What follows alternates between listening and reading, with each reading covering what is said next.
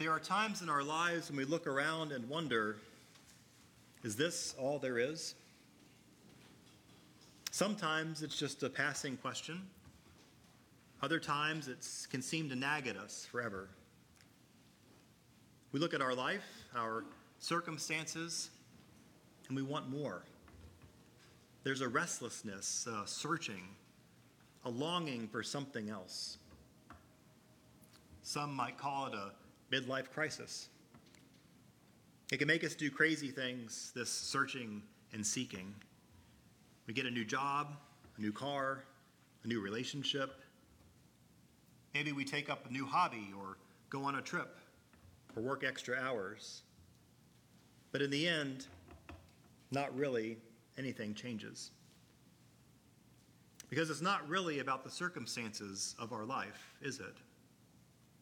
It's about us. This restlessness, this desire for something more, generally means that we have been living our lives at the shallow end of the pool. Life and relationships have become superficial. We've just been skimming across the surface. In some ways, we have discovered that life at the surface is easier. It's more efficient. And it's encouraged and rewarded by much of the world today. But life on the surface keeps us judging those circumstances of our lives. We find ourselves looking at our circumstances as this picture. And if it's a pretty, pleasing picture, and it shows us what we want to see, then God is good, and life is as it should be. When we do not see what we want, then we often look for some new picture. However, as you can most likely attest to, this restless searching, this longing for more, this desire for meaning are not usually answered by simply changing these circumstances of our lives. Instead, that answer is to be found in depth, intimacy, vulnerability, things which for many of us can make our palms start sweating just by thinking about them. We do not need to see new things. We need to see the same old things with new eyes. We don't need to hear a different voice. We need to hear the same old voice with different ears. We don't need to escape the circumstances of our life. We need to be more fully present to those circumstances. And when this happens, life is no longer just lived at the surface. These become the transfigured moments. Moments when the picture of our life has become a window into a new world, and we can finally come face to face with nothing less than the glory of God. Most of us, I think, do seek God in the circumstances of our lives. We want God to show up, to be present, to do something. That is the God who does. After all, it's the God we read about in Scripture is the one who does things. This is the God described in Mark's Gospel right up to the point of today's Gospel reading. We might think about this as the first part of the spiritual journey. It's the journey of discovering God in those circumstances of life. And that's what the disciples have been doing ever since they first encountered Jesus. They have seen Jesus cast out demons, heal Peter's mother-in-law, cure the sick of Capernaum. He's cleansed the leper and made a withered hand new and strong. Paralytics now walk, the blind now see, thousands are fed.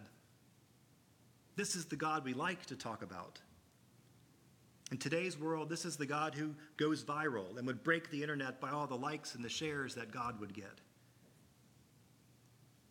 But at some point, however, we must begin to discover the God who is beyond these life circumstances, the God who is. That's the second part of the spiritual journey. Jesus is leading Peter, John, and James up the mountain to discover the God who is beyond simply what the world can see. Here, their pictures of life's circumstances will become windows by which they will move into the depths of God's life, God's light, God's love. There on the mountain, they saw Jesus transfigured before them, and his clothes became dazzlingly white, such as no one on earth could bleach them. The cloud overshadows them, and the Father's voice spoke of his beloved Son. Peter wants to build dwelling places. He wants to frame Jesus, Elijah, and Moses. It's good for us to be here, he says. He wants to preserve it. He wants to make it a picture. But pictures are static. On the Mount of Transfiguration, our pictures of life circumstances become windows through which we step into this new world. A new way of seeing, a new way of hearing, a new way of being. That is what happened for Peter, John, and James. Jesus did not suddenly light up and become something he was not. No, their eyes were healed and opened so that they can see Jesus as he had always been. The voice in the cloud was not new. Instead, their ears were opened, and they heard the voice that has never ceased speaking since from the beginning of creation. This transfiguration is as much about them as it is about Jesus. Whenever our picture of life circumstances becomes a window into new life, we stand in a transfigured moment. The circumstances have not changed. We have changed. And that seems to change everything. These transfigured moments really are all around, I believe. Every one of us could tell a story about stepping back from this picture of our life, seeing with new eyes, listening with different ears, and discovering a window that opened into another world and another way of being. As you're aware, the clergy and the delegates of the Diocese of Alabama met for our annual convention this past week in Montgomery. And of course, it was wonderful to be together and to do the business work of the church. But I have to say, I was not necessarily transfigured by going over our diocesan budget. I wasn't necessarily transfigured by the music we sang or by the flashy videos we watched. But I did find myself in a transfigured moment in a way and at a place that I was not expecting. The delegates were invited to tour the Equal Justice Initiative's Legacy Museum on Thursday, the first day of the convention. I went not really knowing what to expect. And having grown up in Mississippi, I went thinking that I already knew all there was to know about racism and the history of the civil rights movement in Alabama. But what I saw and what I learned has opened a window into a new way of understanding this world in which I have lived my entire life. A world that I always assumed was one way, but that I now know is much more complex. And the fact that this diocese, one that's own history is rich and intertwined with the civil rights movement in Alabama, both for good and for bad, the fact that we have placed such a deliberate emphasis on racial healing and reconciliation gives me hope. And I know that God will use these seemingly small individual experiences to start working on wider healing in our world. And I'm excited to be able to play some small part of that. Who knows, maybe perhaps you will find your own transfigured moments in one of our monthly Sacred Ground dinners, or during our Lenten book study on Wednesday evenings. Because I believe these windows into the divine really are everywhere, if we have eyes to see and ears to hear. But of course, since we're human, we often want to go back to those transfiguring events which we have experienced. We're tempted to build these dwelling places for these moments. But booths and dwelling places will only keep us in the past.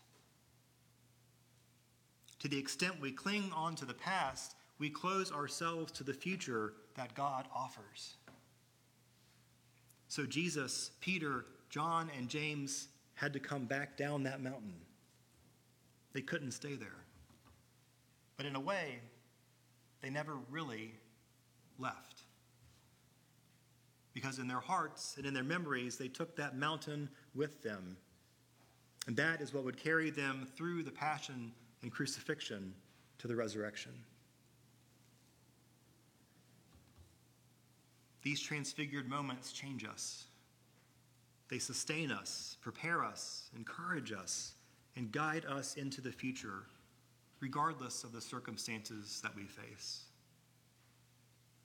They show us who we are, the transfigured people of God.